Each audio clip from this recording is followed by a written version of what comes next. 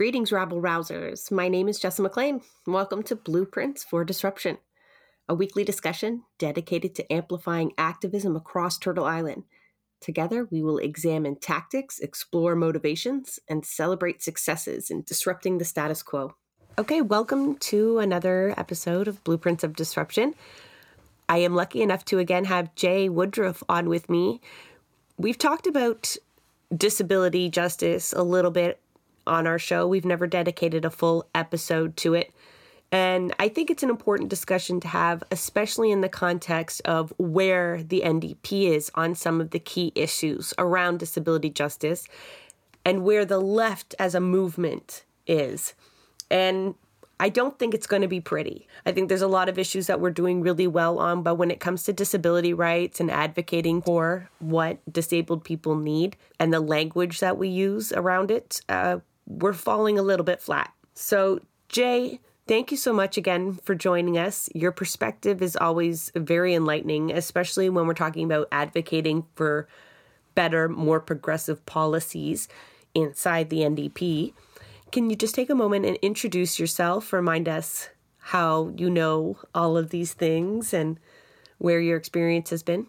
I am a federal NDP executive by way of being co-chair to the NDP Disability Committee and Accessibility Committee, as well as a council member, riding association president, and campaign manager, and every aspect of the NDP that you can take part in, I have tried my best to take part in.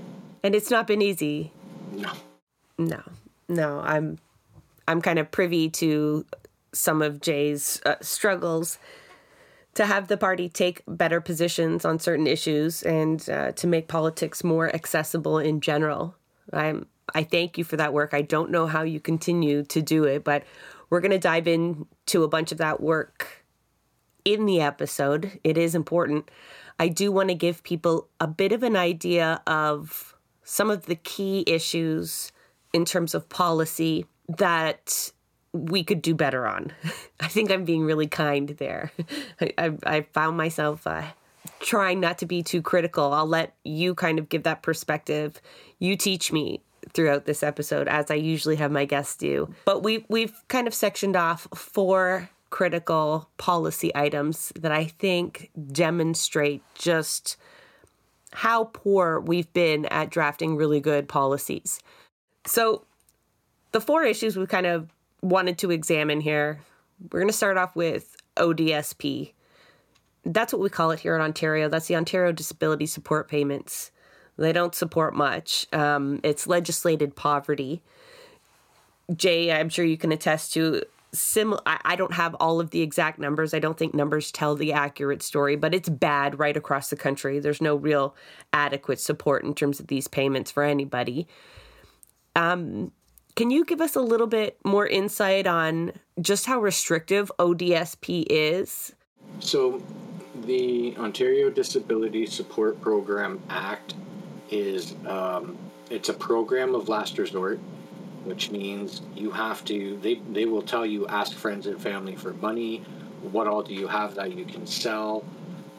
If you're, there's so many different aspects just to the applying, which is why I'm here right now, because my story started with them telling me I had to exit my daughter's life just to apply onto a program that is very infamous for trying to reject as many people.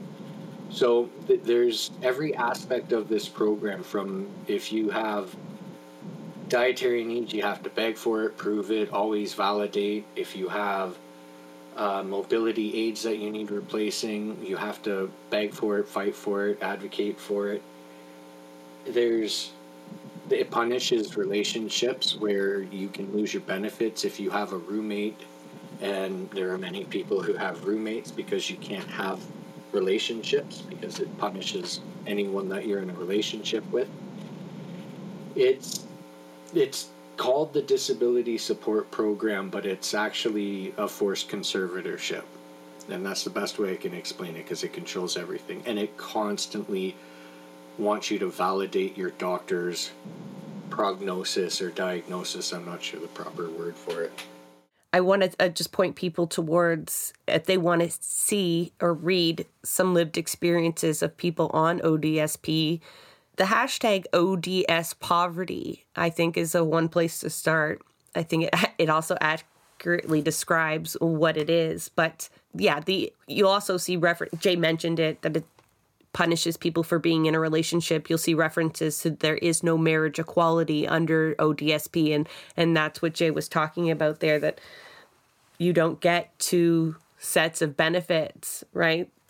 That you're cut off in a sense. So the list of issues with ODSP is long. On top of that, Ford's take on it is just absolutely abhorrent. I think it speaks to, a larger societal problem, but Ford's been quoted saying, the best solution is for these folks to go and get a job. And during COVID, there was a $100 top-up that ended quite quickly. And when we compare that to the emergency benefits that went out to folks at $2,000, that's way more than ODSP. And this was just a temporary measure to get folks through a pandemic. And we seem perfectly fine having disabled folks live on much less all of the time. 3 years ago, it was determined by the federal government that $2,000 was the minimum to survive. And still, there's been nothing close to that to bring up the disabled programs. Well, we had a chance, right? We had a recent provincial election here in Ontario, and one would think that the Ontario NDP, being the most progressive party on the ballot, apparently, had a really, really poor take on this. So I'll give people the numbers, but I want Jay to provide the reaction. It was initially, their position was a 20% increase to ODSP. This would still put people in legislative poverty, and it didn't even cover the cuts that Mike Harris had made to the program when he was premier. And I think that shocked a lot of people. Jay, did it shock you to see that come out on paper? It pissed me off. It was, I want to say it's shocking, but the NDP has a history, so the shock is kind of lessened. But I didn't hear them say they were going to raise it 20%. I heard that they're going to still let us be in 80% of the suffering. And that's the way that policy landed when it was announced, is a party that talks as if the legislated poverty is unacceptable said, well, we'll make it 20% less abusive. And that's that was the reaction a lot of people, whether you're a part of the NDP or not, found that. Because the only party that said that to double it was the only party that had no chance of forming government. So right off the bat, the disabled community found the reality of their future. Jay's talking about the Ontario Greens. They came out with double the rates, which is what the community has been asking for some time. This advocacy didn't start in the lead up to that election. This has been a problem for decades, and it should have been clear to the NDP exactly what people need.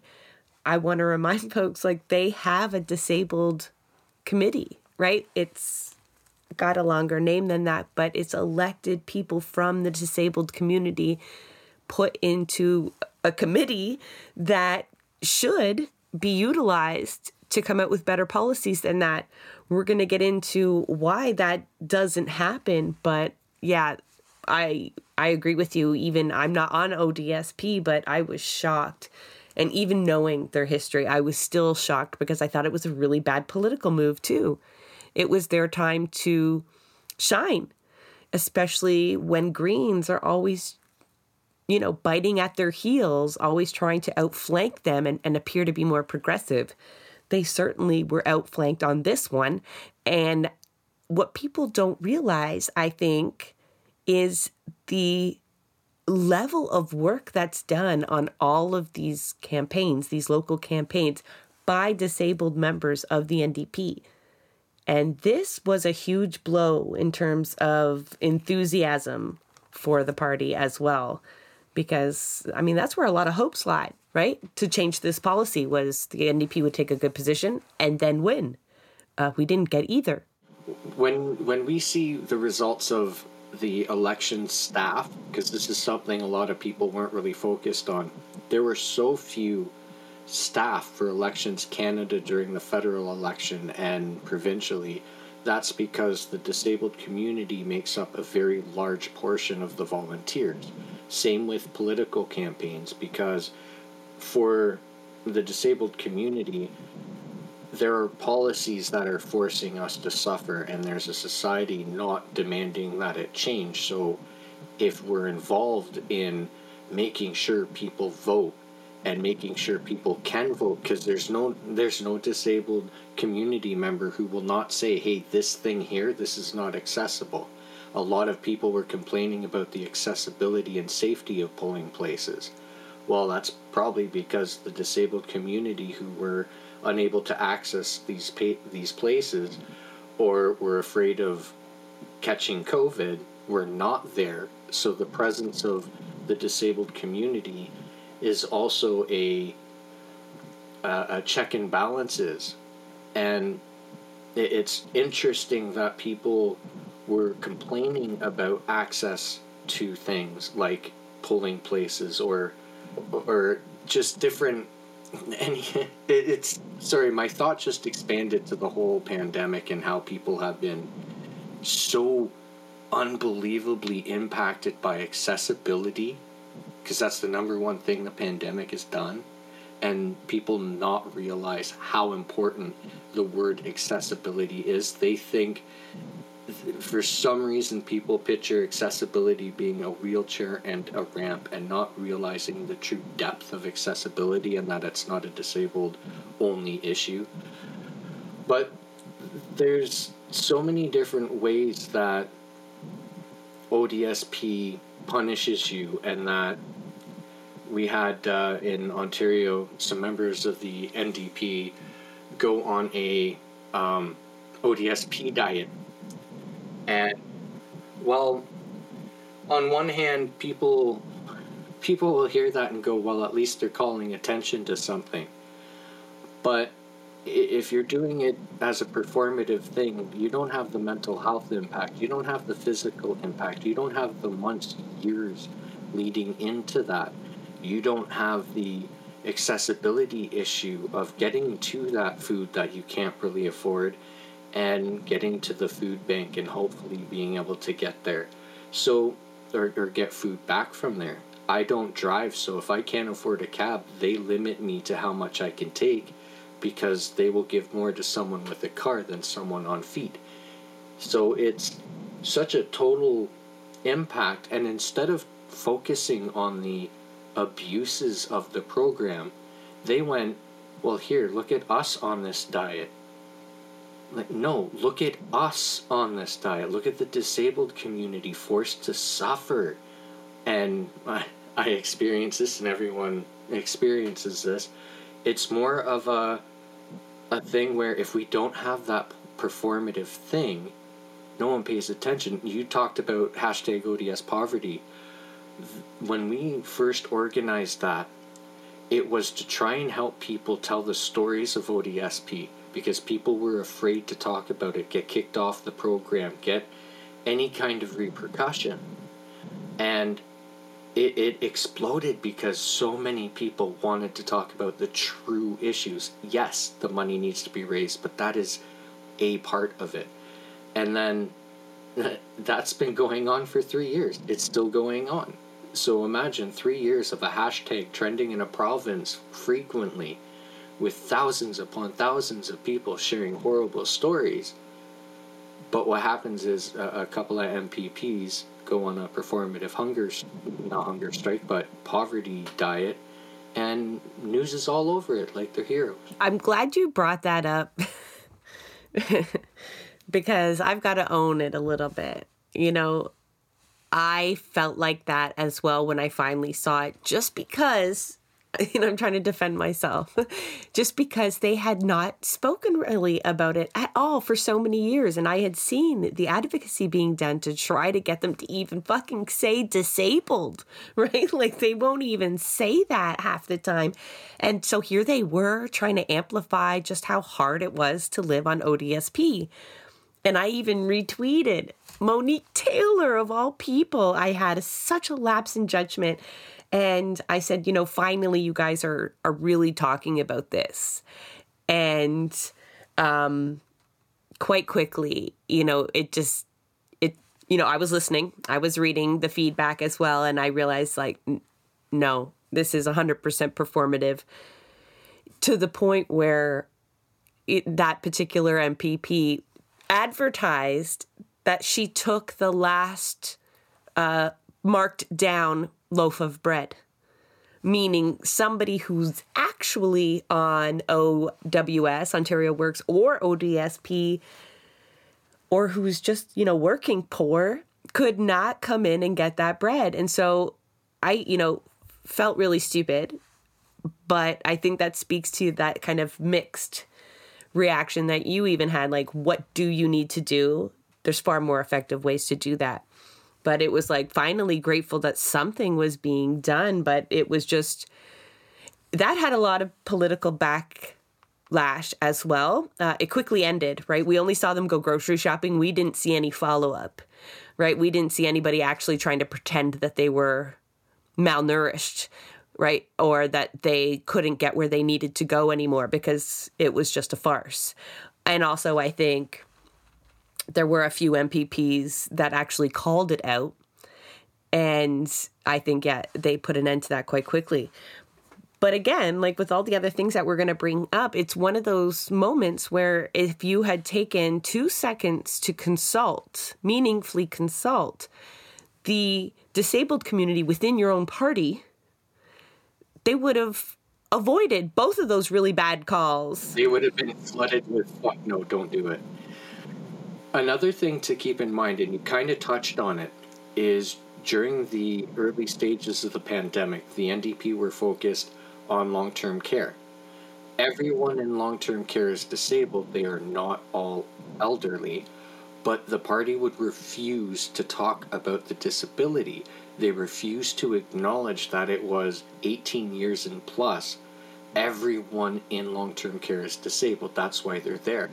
But as a result of that, as a result of starving people or starving people of recognition, the performative shit really was like, oh, if you talk bad about it, then they're not going to talk about ODSP again.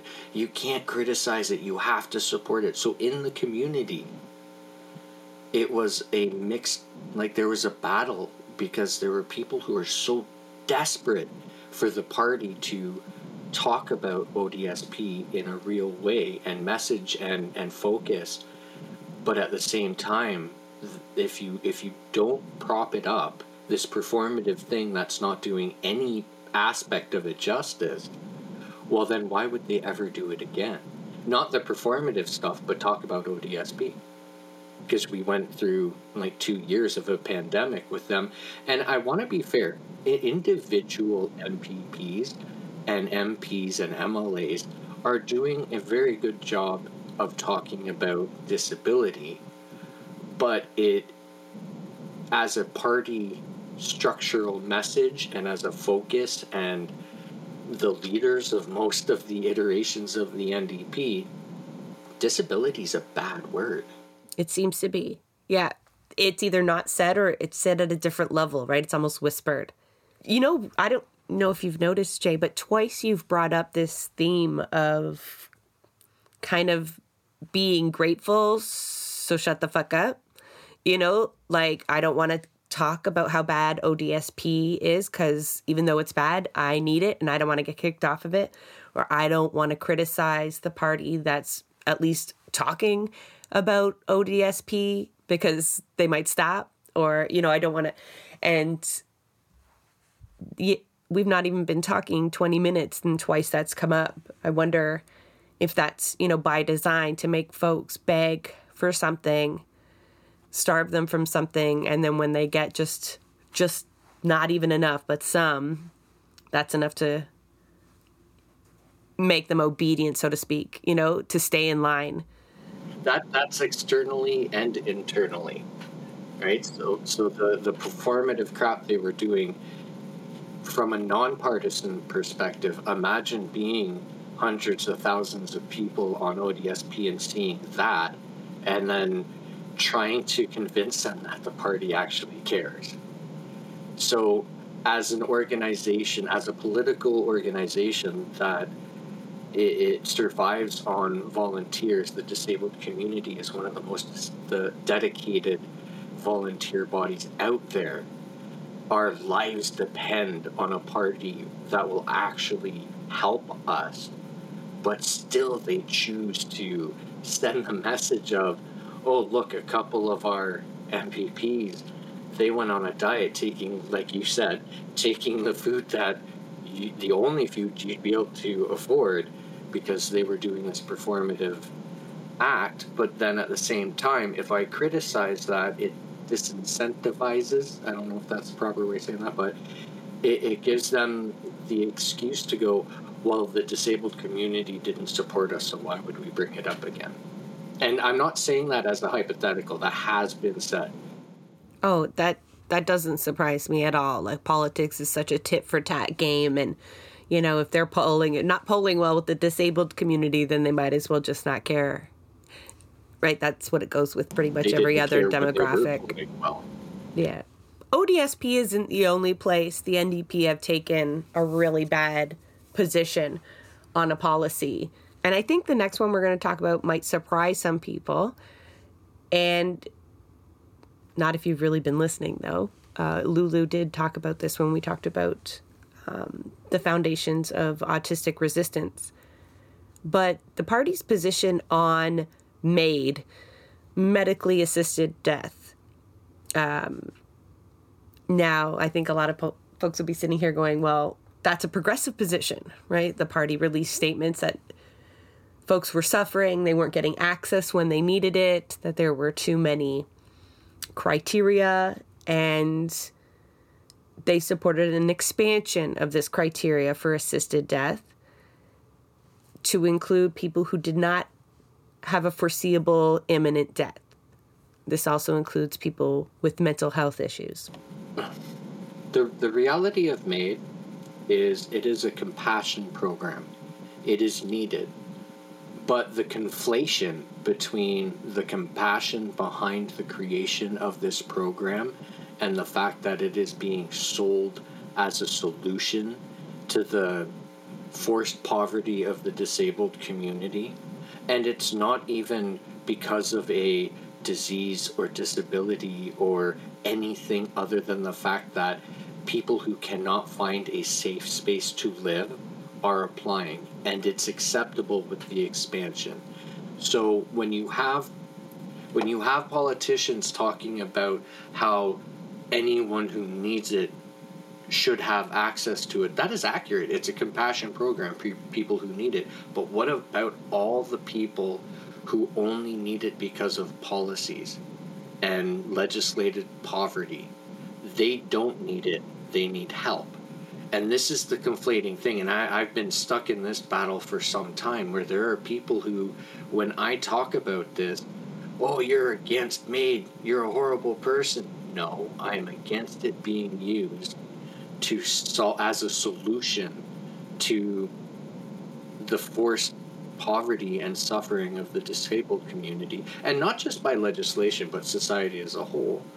And another thing is, because this narrative has gone on and not really been challenged outside of the disabled community, not too long ago there was documents from, or I don't know how to properly articulate this, but there were, out of Quebec, there's talk about expanding MAiD to children, babies, so that MAiD is accessible.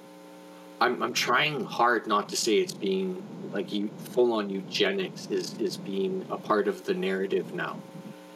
So I hope the reality of that to people who may not have known kind of is a kick in the teeth because society needs it.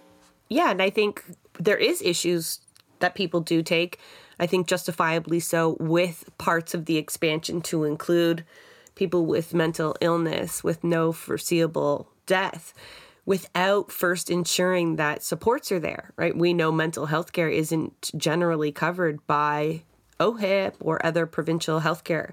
Much of it is reliant on having insurance or out of pocket. And there's a real lack of services available, waiting lists for treatment even that is covered. And so to advocate and to push for this type of solution without making sure that the supports are there, even just within the healthcare realm. But like Jay said, 100%. And if you go on ODS Poverty and you use that hashtag for MAiD as well, like, trigger warning, there are some heartbreaking stories out there, but they are the reality of people that are living on ODSP and other similar supports that have been denied basic accommodations, especially when it comes to adequate housing.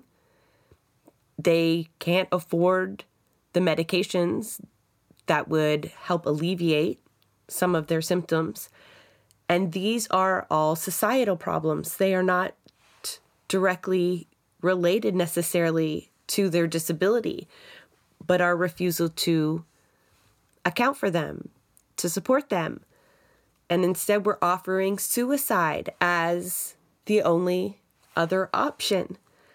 And rather than take a progressive position and again listen to the disabled community within their ranks, the NDP fully helped push this through and have not backpedaled or really raised many concerns since, even though we are seeing it play out, like Jay said, like folks are getting approved very quickly for MAiD after being denied ODSP for months, years.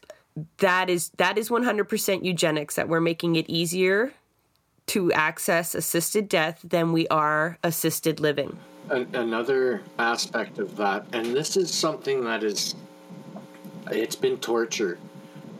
There's a global pandemic, and even though because of how human beings are, we're kind of adapting and normalizing it and pretending it's not an issue, daily there's still updates about the death toll. And the death toll is mainly people with pre-existing conditions, and most, like for me, I have immunosuppressants because I have autoimmune diseases. So do I stop taking my immunosuppressant and let my disease progress? Or do I take it and make COVID more likely to kill me? So these types of realities that everyone faced, because everyone became immunocompromised when the global pandemic was declared.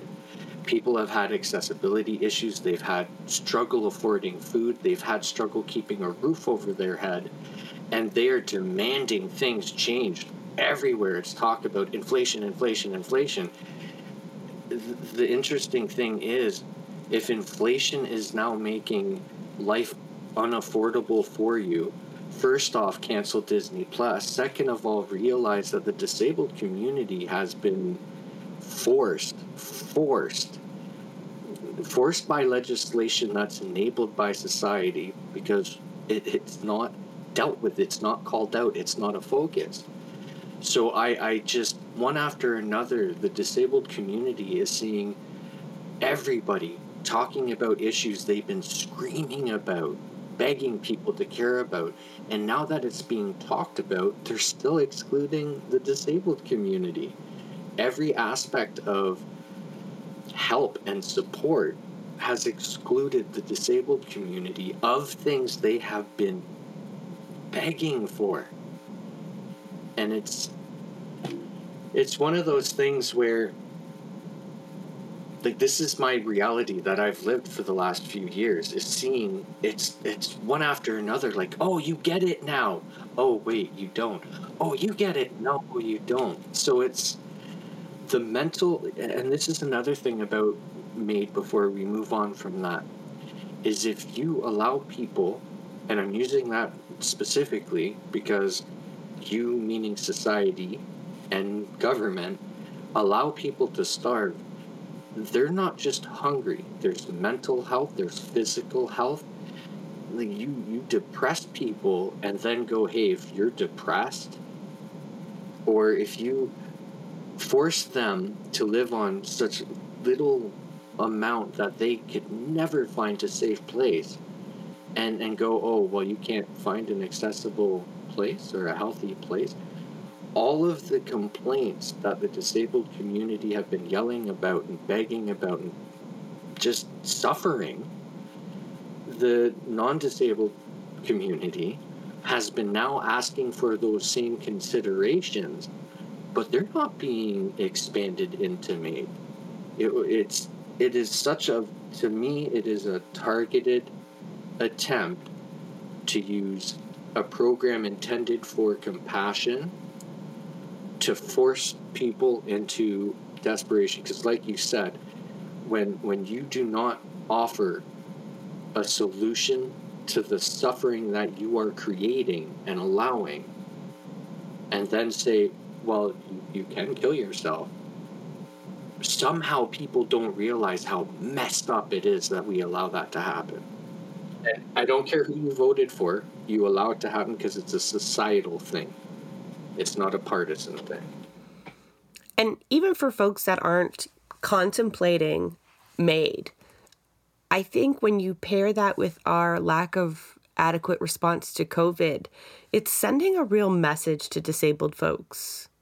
You know, it's you keep bringing up society, and yeah, we can nitpick on parties and specific policies, but there is such an entrenched ableism throughout society that allows this to happen. And it's really been felt, I think, in people's indifference, I think, to the severity of COVID, particularly its impact on the disabled community, immunocompromised folks that still cannot leave their home without such risk. And that, like, and I read it, I can't feel it, I don't know it, but I read it and I hear it, and it's very painful to hear what that feels like to be discounted as, you know, you use the term pre-existing conditions. You know, that's a way of saying disabled, right? And we've found a euphemism to include when we're talking about these deaths, but it's very impersonal way to talk about it. And it's very dismissive, don't you think, right? Isn't it like, it feels like they don't really count. Like it's like an asterisk. Like, oh, it's 100 people have died, but don't worry, 80 of them had pre-existing conditions, as though that's okay. That was an okay number. A very key example of what you were talking about is how, like, all of society got really pissed off about the situation in long-term care. How dare we allow our elderly population to be treated like that? Well, no, it's not elderly. You're actually, for the first time ever, like, really on a mass scale advocating for the disabled community to stop being abused. But you don't even realize it because, well, you have to remove disability from that because society does not give a shit. There's no compassion or empathy when you talk about disability. But if we talk about elderly, because there are elderly folk who are running like marathons and deadlifting, and there's an elderly Olympics and stuff like that. They're not living in long-term care. Everyone living in long-term care is disabled. And society went, well, if you're old and disabled, we care. Everyone else, shut up. The party had to sell, and they would openly explain this, right, to us as we complained in the more closed circles, that it needed to be packaged as grandma and grandpa and their children, because often we're not even actually talking about them, but the families, right? Like, we're talking about the people outside the long-term care that are missing them and you know, how hard it is on them. So to be honest, I don't think they're really even advocating. It was that emotional, like, grandpa, and nothing else. And this continued, I mean, up until even Merritt declared her run for leadership and started tweeting out again about long-term care and still using that same language, despite all of the feedback that they've had.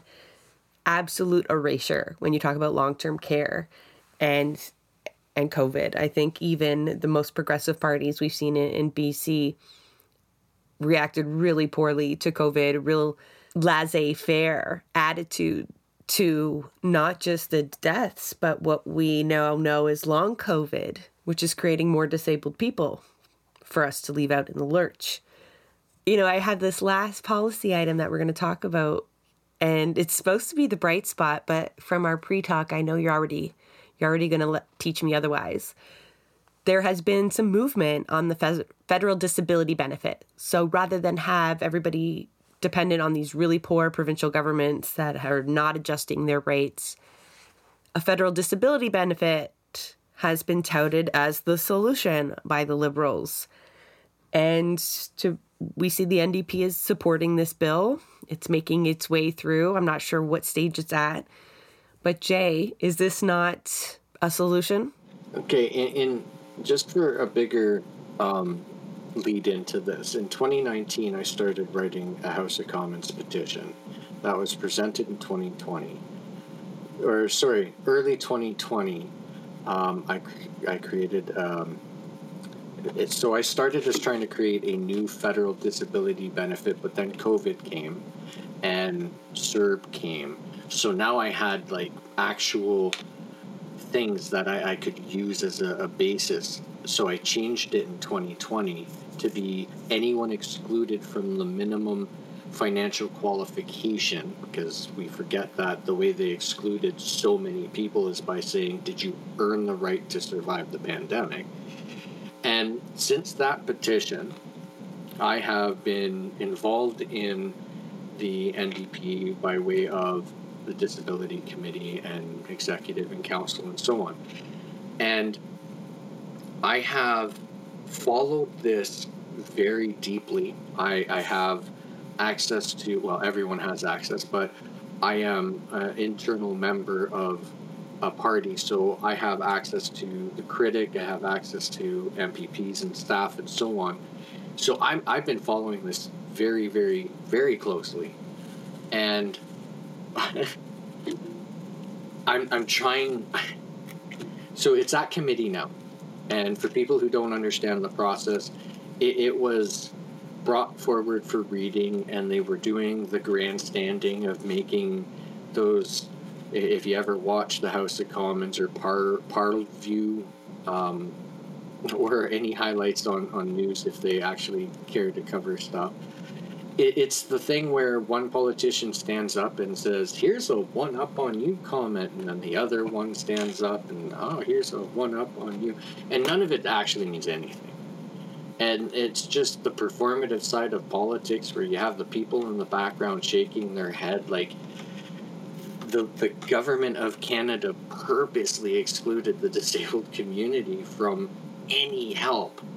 There was the $500 disability tax credit that very few people got, but this government has allowed the disabled community to suffer and excluded them, expanded MAiD, and now when they were in the House of Commons, they're sitting there talking how much they care about this, how badly they want this to move forward, so on and so on.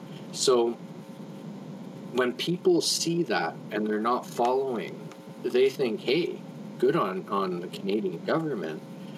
But now that it's in committee, this is where the details can be worked out. And what the Liberals tried to do was pass a blank document that they would be able to fill in themselves. And at committee, you have members of each party discussing how to create this, and they can bring in testimonies from individuals or organizations and so on. Well, the Liberals have 6 members of that committee. The Conservatives, I think it's 3 or 4. The NDP has 1. And the NDP are allowed to have less testimony, call on less testimony, and so on. So when you look at it, the Liberals are currently crafting a disability benefit that's not actually going to be a benefit, and the first thing right out of their mouth is who they're going to exclude. And they're going to make it not an income replacement. So instead of eliminating the provincial programs that cause all this abuse and taking those people and putting them on a disability benefit federally, or just expanding CPP disability, they're now creating something, and the first argument and the biggest argument is who's going to be on it. And they will not be an income replacement, which means they will not give this benefit to anyone who will have it clawed back. So you're excluding anyone, the 500,000 plus in Ontario. And so just, there's so many levels to it where I've been fighting for this, I've been following this, and now at the current state, like, I try to make sure that people don't get their hopes up. I have to try and continuously remind myself not to get my hopes up. Because there's the reality that is based on how society and politics has reacted to COVID, and it was fuck the disabled community. You still spend a lot of energy inside the NDP, especially comparatively. You know, a lot of folks tag in on campaigns, maybe donate, whatnot. I mean, you're in the thick of it a lot. And I want to hear from you. Like, what is your role inside the party? Like, what did you envision it? And now what is it? Because anybody who's listened to you in the last, 40 minutes or so, it's not looking good, right? Like, even with progressive governments or access to critics, we're still seeing really inadequate policies introduced at our level, being passed by the Liberals that were propping up. My role, so I can do a breakdown.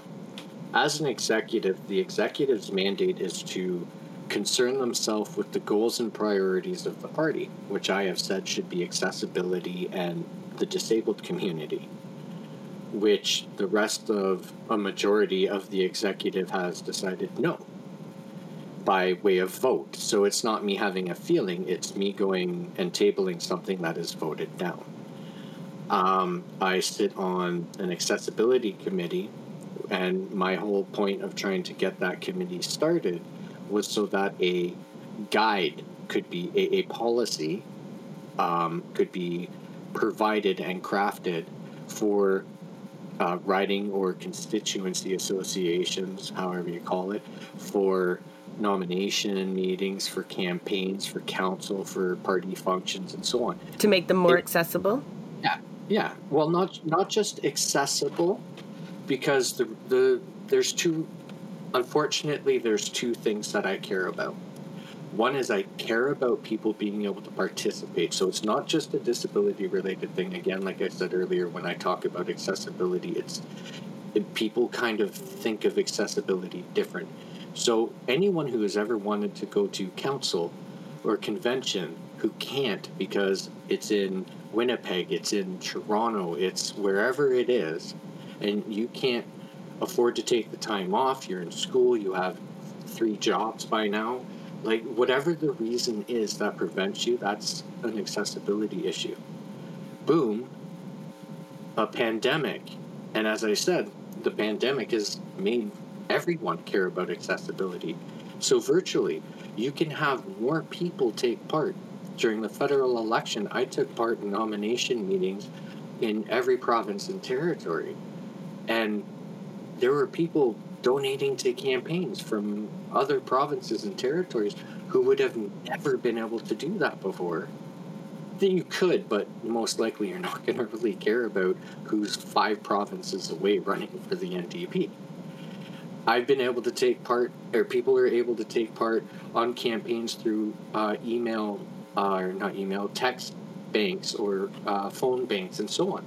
So accessibility has been afforded, first off, to everybody, and especially in the party. So Awesome. They get it now. Let's actually, here's the blueprint for that. And we weren't consulted about convention that's been announced for Winnipeg, and it's strictly in person. And I have tabled multiple times at the executive setting the goals and priorities of the party to make it accessible, not just watch it, accessible virtual attendance and participation. And our policy our equity statement talks about including people and not preventing people from taking part, but they still voted down my demand to make it, or not even demand to make it, the demand to honor our policies that already exist. And the solution for the executive was, why don't you create a resolution and hope that it gets prioritized at the convention you can't go to, so that other people who are not disabled or who are not requiring that accessibility can determine if other people should get that accessibility, and hopefully it gets passed. And the whole absurdity of it is, if it passed during convention, how do we allow that accessibility for people to then go to that same convention? It's that level of stupidity and ignorance and ableism. So then it gets suggested I take it to the policy committee. So I'm a part of the policy committee. And it's not relevant to the policy committee because the policies already exist. So then take it to council. But I've put forward a request to table it for council, and I'm being ignored. They're not even acknowledging it. And they being the president who sets the agenda, and the national director who sets the president's agenda. So then, by way of the Disability Committee, which I co-chair, this is about bringing members together. But no one really, we have waves of, there was 30 people, and then they experienced the ableism, and then there's 5 people. And then I go out and try and go to meetings, events, EDAs. I go to so many things to try and get people involved and included. But then they do get involved. I do include them. And then the party reacts the way I just explained, where the ableism is I think they view ableism as a cost-saving activity, because they view accessibility as a cost instead of the investment of including thousands of people. But they encounter this and they leave, and I understand. And in fact, I have been made to feel like a horrible person for bringing people into these situations, because I have experienced in every aspect the level of ableism. And I keep getting told the way to stop the ableism is to follow proper procedure.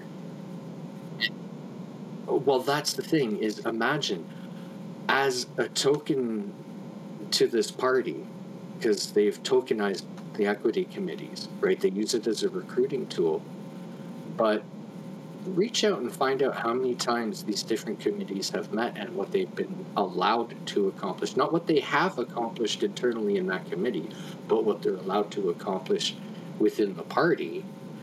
And you'll start to realize that it is a tokenization, because there are 2 people who were elected in coast to coast to coast to represent disabled members in the federal NDP and take their voice, their wants and needs and demands to the party. I'm one of them. And they ignore you, they stonewall you, they do that hyper-partisan stop saying that shit outside of the party because you're hurting the party, instead of them acknowledging they're hurting the party by doing the things I'm talking about. So that's the very basic info on that. And I want that to be understood, as I just went on a long rant covering a lot of things, and that's probably less than 1%. You've described many different ways where it's become very difficult, or it's been very difficult to get disability justice on the agenda, whether that be in a political campaign or quite literally on the executive agenda. And you've given some acknowledgement to individuals that are doing the job, but you mentioned it's missing from a larger discussion. right? There's collective action needed. And in Ontario, we saw a big disruption occur with the general strike. And I want to kind of get into that with you because we kind of did on our Twitter space when we were talking about the disappointment on how that build up to a general strike essentially fizzled out. And I know we'll take some heat for characterizing it that way, but I want to provide some perspective on folks that were called upon, members of the working class that aren't unionized, that maybe aren't working, were called upon to make that part of their drive, their movement, and still we, I think, missed an opportunity. I think I agree with you when you were speaking this Twitter space that we missed an opportunity to include other voices. In Ontario, that should have been ODSP. And if we look at labor in general, and I understand that unions are tasked with representing their members first, but as a whole and historically, unions have also been responsible for helping right social wrongs. And if legislated poverty isn't one of those social wrongs, I'm not sure what is. And I want to give you space to talk about that, Jay. Start with your hopes around the general strike. So here's the thing is when talking about this, unions are very hyper protective.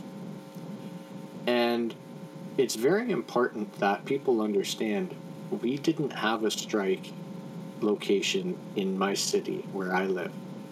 I organized a rally for education workers so that our community could see it and understand it, and so that I'm in a francophone riding, so we have 2 of every school in a very small city. So we have over 100 education workers here. I wanted them and their families to see that support. So if you go through this thinking, oh, you're anti-union, then that's just lazy or purposeful. So the reality of a general strike and why it was so important to so many people, and you saw support from pouring in from every province and territory, from workers who were not unionized, from seniors, retired education workers and teachers, and the disabled community. You saw support from everyone for a general strike, right? It quickly went from education workers being paid and treated respectfully to the vital work they do for the community or society. And it quickly became, holy shit, look at the amount of power and support. Let's get a general strike. Like that became the situation very quickly. And you had all these unions that had announced that, oh, next week we'll do a solidarity walk-off. That was going to be a general strike. A bunch of unions walking out. But for the unions, the focus was the notwithstanding clause. Getting their bargaining rights back. Yes. Their rights is their human rights back. So imagine seeing this massive collection of power organized around, in this situation, 55,000 people whose bargaining rights were being abused or ignored. And then being one of the 500,000 plus in the disabled community going, hey, if this general strike happens, then as a society, we have the bargaining power to end some social justices. And think of anybody who has been left. I know we're focusing on disability, but anyone who is enduring a social injustice, a general strike is using collective power for collective change. That's why it was so supported. But when the government here, for people who don't know, our premier is named Doug Ford decided he would promise not to to amend the legislation that repeal it. He's going to repeal it. Yeah, so they're going to remove the piece of legislation that said that you have no bargaining rights, basically for the very simplified version. So the union got what they wanted. The unions are claiming this massive victory, and now everything goes back to the way it was. So why is it so unbelievably disappointing? Well, that general strike was building up to bloodless, violentless, revolutionary acts were happening without militaristic, pushback. It was so supported that, it was most of, if you look in history of general strikes, you have to, I think in Ontario there was one in the 30s where 500 furniture workers had gone on strike or something. That's considered a general strike in the 30s. In Winnipeg, general strikes normally equate to death and violence. We didn't have that threat. It was, hey, what are you guys doing next Saturday? You want to have a general strike? Yeah, sure, let's have a general strike. Well, I don't think it happened all that simply, but... Well, no, I'm simplifying just because it's easier for me to make it simplified, because it's in the complexities that I started facing that wasn't the focus. You misunderstood the message. You didn't understand what we were trying to accomplish. Yeah, and that's why I wanted to take space on this episode to explain that, because I take issue with folks that, labeled that hope as naive, or even laughed at the suggestion that general strike could have been used for anything beyond the notwithstanding clause or beyond this one collective bargaining agreement. And I think folks who pay attention to history and saw the mass mobilization of people understood the possibilities there, right? I tweeted this morning something like, we spend so much time creating these little sparks as activists, right? And you've heard Jay talk of the immense amount of work that the disabled community has gone to get people to prioritize ODSP and have struggled to even get it out of the mouths of the people that should have already been talking about it. And so when this situation came up, you got to think of all of those movements that have just not been able to get enough traction, to get enough noise, to get enough allyship, to be as disruptive as 55,000 workers paired with OPSU, paired with the potential of so much more, with the OFL's reach and the way that they called out people. That didn't happen for ODSP, even though these folks have been living in legislated poverty far below those 55,000 workers, right? So in much more of a crisis than those workers, but yet didn't get the response. So when we saw fire burning, when we saw all that smoke, that's when we roll, right? That's when you start to at least try to capitalize on that kind of mobilization. And you could just feel that fire snuffed out at that press conference. I know that they handled themselves very well, and they did push forward back. That's really not what the episode is about. It's about all the people out there that weren't part of that collective bargaining agreement, that felt any kind of future possible victories that had seemed so untenable a week prior, that came close to resembling the kind of situation we need here in Ontario for them to get attention for that kind of issue. And still, they were laughed. Essentially the suggestion that should have been included in any kind of demand, or that the movement become about anything beyond the collective agreement was laughable to some folks. And I think that just did not sit very well with me whatsoever. And I think it comes from a misunderstanding of, not from our perspective, from Jay's perspective, it's not a misunderstanding of what the intent was. It was a rejection of what the intent was, that it should have been broader. It should have been more than that. I like to say that Labour withdrew its support of a general strike. And here's something to fully exemplify this. 24 years ago, social services in Ontario were changed. 24 years, ODSP has been a forced abusive conservatorship. There are 500,000 people I know who constantly are battling this. 500,000 people constantly fighting this. But it still exists. But, and let's not talk about the many different chartered rights that are violated daily for those 24 years. And many plus, like the ableism has existed before it was legislated. But the people fighting this, and again, anything, because we're talking about a general strike now. So anything that people have been fighting, no matter how large the community is not labor.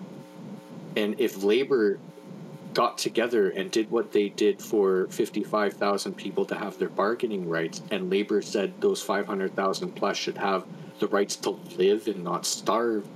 And I don't mean the internal programs that they do as a union or the things internally that they do. If they threatened and went on a strike demanding ODSP be doubled, that would change so much, right? Because not only is that everyone I've tried to talk to think, oh, well, get involved and reach out to your MPP or vote, make sure you vote. Like the game of politics is for the privileged, right? It's not vote for change, because every party was going to leave the disabled community suffering. They made that very clear. So who do I vote for? Which party, which abuser do I pick? But I don't have a choice of society doing it. Society has that choice, and labor is the largest collection of power in society.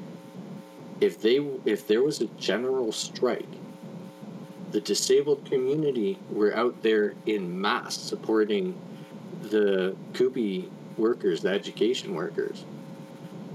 We were out there, and then everyone else left the street, and we were sitting there going, well, wait, hold on, I thought solidarity was the chant of the day. So no union has threatened a walkout or a strike. And I don't care about what unions are and the legal aspect. They went on an illegal strike for their rights. Go on one for the rights of 500,000 plus people.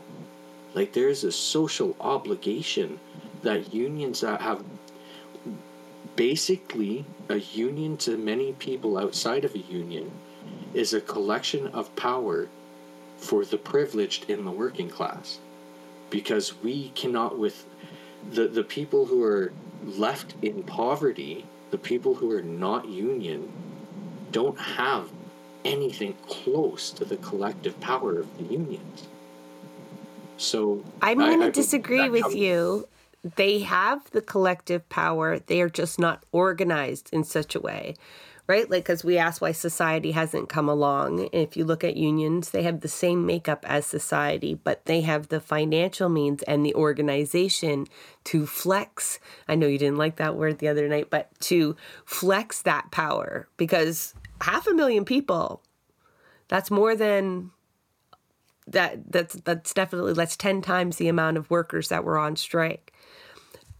The conundrum seems to be, and I don't have the answer, that's for sure. I don't expect you to have an answer, but if you can feed into it a little bit, you can't get political parties to amplify this issue in a meaningful way.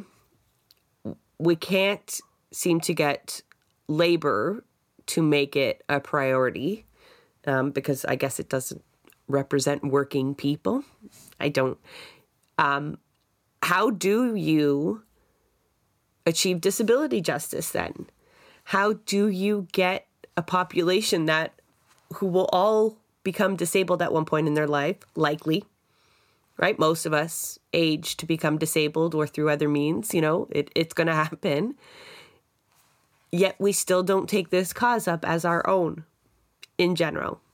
And I've asked the same question to Indigenous land defenders. How do you get people to start doing the heavy lifting that's needed? Or how do you get it politically cool to talk about disabled issues?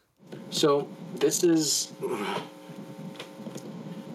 I'm trying to figure out the filtered way of saying this, the more palatable way of saying this. Well, the show's marked explicit, so if So, fuck Doug Ford. So one of the things to realize for me is the language, and you talked about the language before. So the language of respectability politics, where what I said, the critiques I had of unions, that gets met with anger and resentment and attacks. The language I use critiquing the NDP internally and externally in their messaging and their policies gets met with the hyper-partisan attacks. And as a disabled advocate in these spaces, criticizing the fact that they are not doing good, and that in many cases they are allowing or creating the issues that I am fighting, I'm hurting the party. I'm boxed out, I'm ignored, I'm treated like pure shit. So again, and this is why I like to always say this is a societal issue. I don't care what party that you vote for, as long as there are 500,000 people allowed to be abused, that is a society thing. We as a society own that. And politics exists downstream from society. If society didn't allow it, no party would go against that. You'd have such massive issues. The majority of society, and this is the worst thing, right, is society needs to have a wake-up call. And I sure as fuck thought the pandemic was that wake-up call. I was probably one of the only people going, oh my God, this is going to actually change people's lives. We as a society are going to experience what the disabled community fears and experiences all day. How other people affect us. How accessibility is so important. How things becoming unaffordable affect everything. How important mental health is and what we truly mean by the all-encompassing effects of mental health.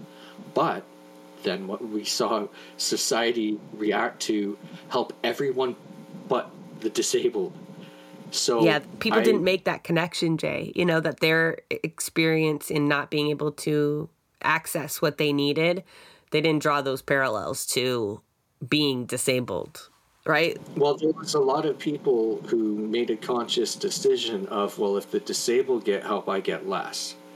And that's something else. Is I experienced a lot of people who view including the disabled community in spaces or in society as a thing that takes from them somehow.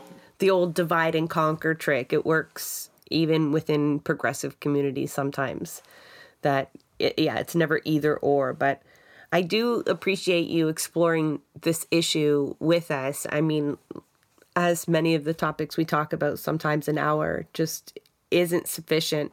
We'll likely hold a Twitter space that's designed to get into some of these issues a little bit deeper.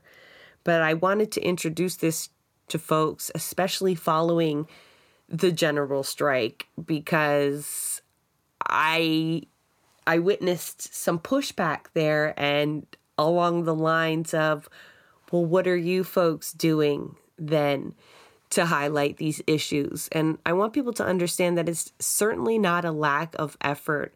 It's not a lack of organizing, or it's not a sign that this isn't a crisis. Disability justice needs to be amplified, or else folks are going to die, and they are dying. It is at that point, and has been for so long.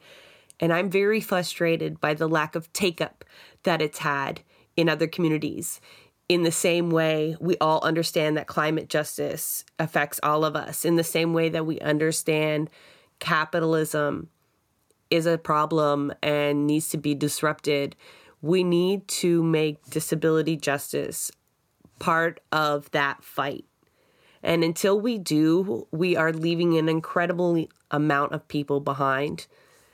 And we're just sitting in this ableism that folks are feeling to their core every day.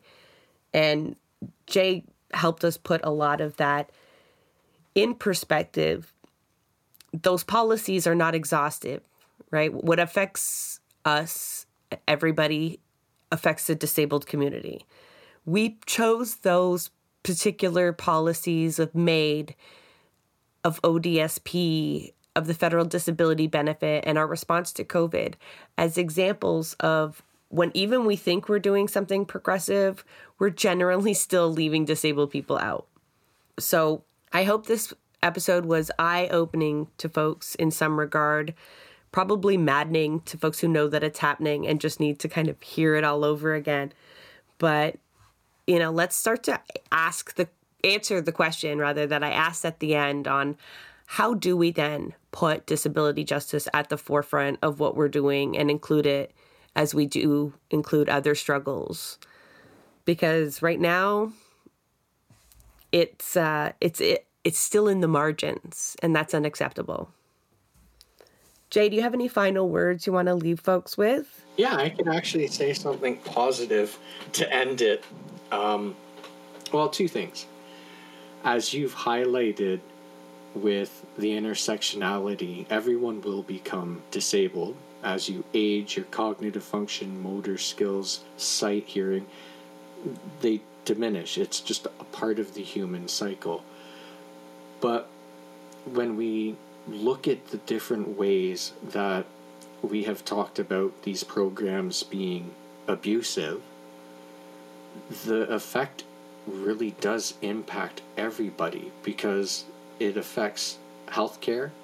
When you can't find food, you become malnourished, you go to an ER.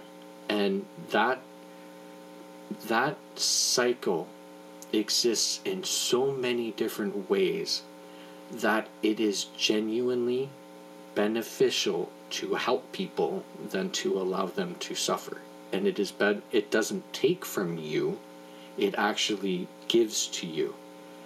And a lot of people should now understand what I mean by that with all the programs that were released by the government to help people get through the pandemic. And understand that I used to look at it as the pandemic forcing everything to be online and make it more accessible to me and others in the disabled community.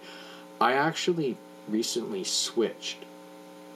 My perspective is, thank goodness that the accessibility has been afforded to non-disabled so that they can come into our spaces.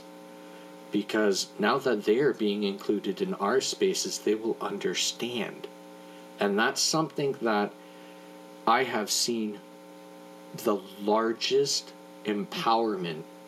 Some of it empowerment, some of it the most desperation I've ever seen, or a mix of it, of disabled advocacy coming so powerfully. And as long as the disabled community is able to maintain these accessibilities and stop being divided amongst province and partisanship and just really, unfortunately, hammer home the hard messages of the reality of your life and what you're doing or enduring, but make sure that people start to understand the comparison of the pandemic and what they have and are going through, and compare it to what you are asking for, and quickly they will realize you are asking for nothing different than what they have been afforded. And it's become easier, I think, for people to understand because they've actually truly experienced it with the pandemic. But I digress. I do have a lot of people who are still worried about their own lives and don't see the value in compassion fatigue is at an all-time high, and people will care more about what directly affects them, and they don't think disability does. So again, thank you so much, Jay, for coming into this space, I totally agree with you on what the pandemic has provided, because on a personal note, being included in those spaces that you're talking about has opened my eyes to my internal ableism. And, there was a lot of language that I learned to shed from my vocabulary as a result, but using an accessibility lens to organize and do the things that I do has 100% come from disabled advocates welcoming me in those spaces and me learning from them, as I do from you. Thank you. Like in all things that we do, there is a team behind Blueprints of Disruption. I want to give a big thank you to our producers, Santiago Hello Quintero and Jay Woodruff. Our show is also made possible by the support of our listeners. So if you appreciate our content and would like to become a patron, please visit us at www.patreon.com/BP of Disruption. So if you know of any work that should be amplified or want to provide feedback of our show, please reach out to us on Twitter at BP of Disruption.